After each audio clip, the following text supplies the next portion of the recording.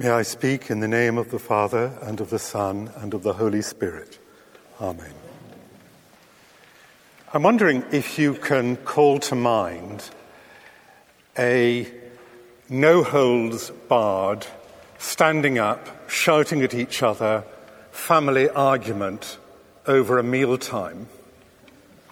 I'm hoping that wasn't today, but some of us may feel that it's a sign of healthy family dynamics that every so often it's possible to have an argument in which you really do go for it. I invite you just to reflect on what that feels like. There's a sort of inner tension, and in a sense, once the explosion happens, silence falls, and often nobody quite knows what to do. We might take up our knife and our fork and very slowly and carefully begin finishing the meal. Someone might just storm out and slam the door of their bedroom. I speak of what I know. If you're watching the television, there'll be a sort of anguished silence, and then someone might start flicking angrily between the programs to find something that isn't controversial. Again, I speak of what I know. This sense of tension and anxiety is how St. John sets up his story of this evening meal shared by the disciples and our Saviour. When we so elegantly and in such a gentle, mannered, ordered way repeat that meal this evening at our altar, it seems almost like a ballet. It's beautifully choreographed, and it holds within it all the meanings that we find in the Scripture. But I don't think that is true to St. John's account. St. John sets up this event as incredibly full of tension. Jesus, it's been prepared throughout the Gospel that Jesus knew that his hour was coming, his hour of conflict and indeed death. And the story of this last evening in John begins with Jesus calling to mind that his hour had now come. He sits with the disciples to eat the biggest meal of the year, probably. We're to think of it like, of course, an Easter lunch or Christmas lunch.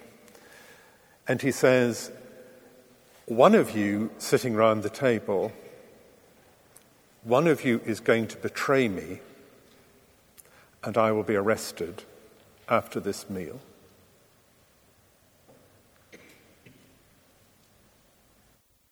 People look round questioning each other.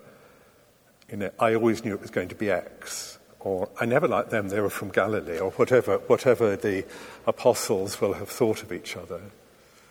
But the air fills with fear, with anxiety, and with questioning. And that is the moment that Jesus steps out of his role as host for the evening, kneels down and washes the feet of his guests.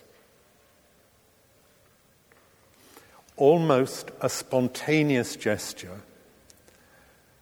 What does it mean? Jesus himself interprets it. It's a sign that God is always present with us in service. I think it's also important to see that this was an act of unexpected compassion and something new.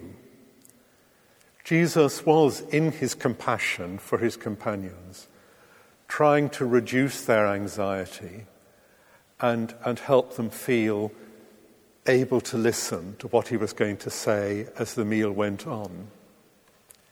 His act of compassion, his gentle service of his friends, makes it possible for them to hear what he's saying to them and to change. Ethicists talk now of our whole society as being morally wounded. Morally wounded.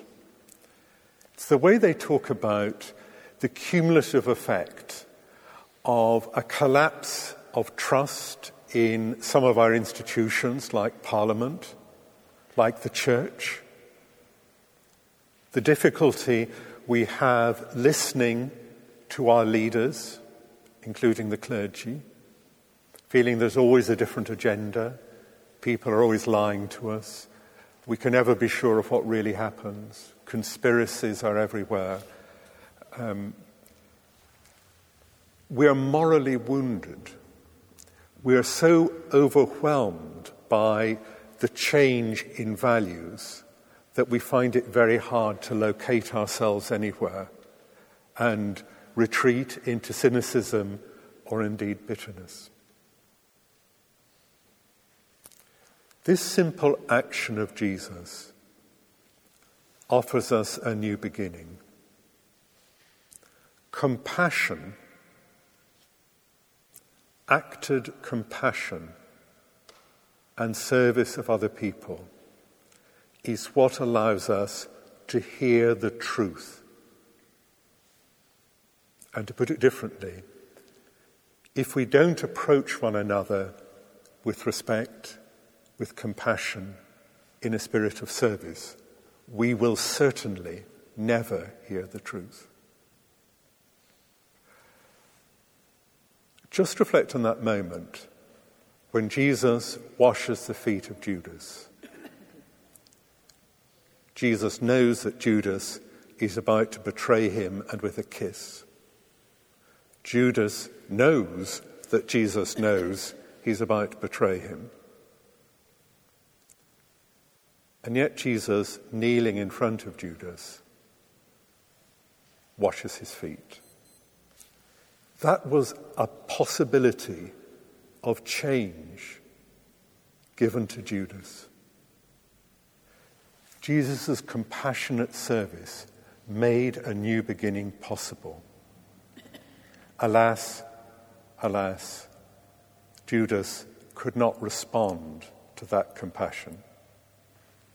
But my brothers and sisters, I invite you to follow our Saviour,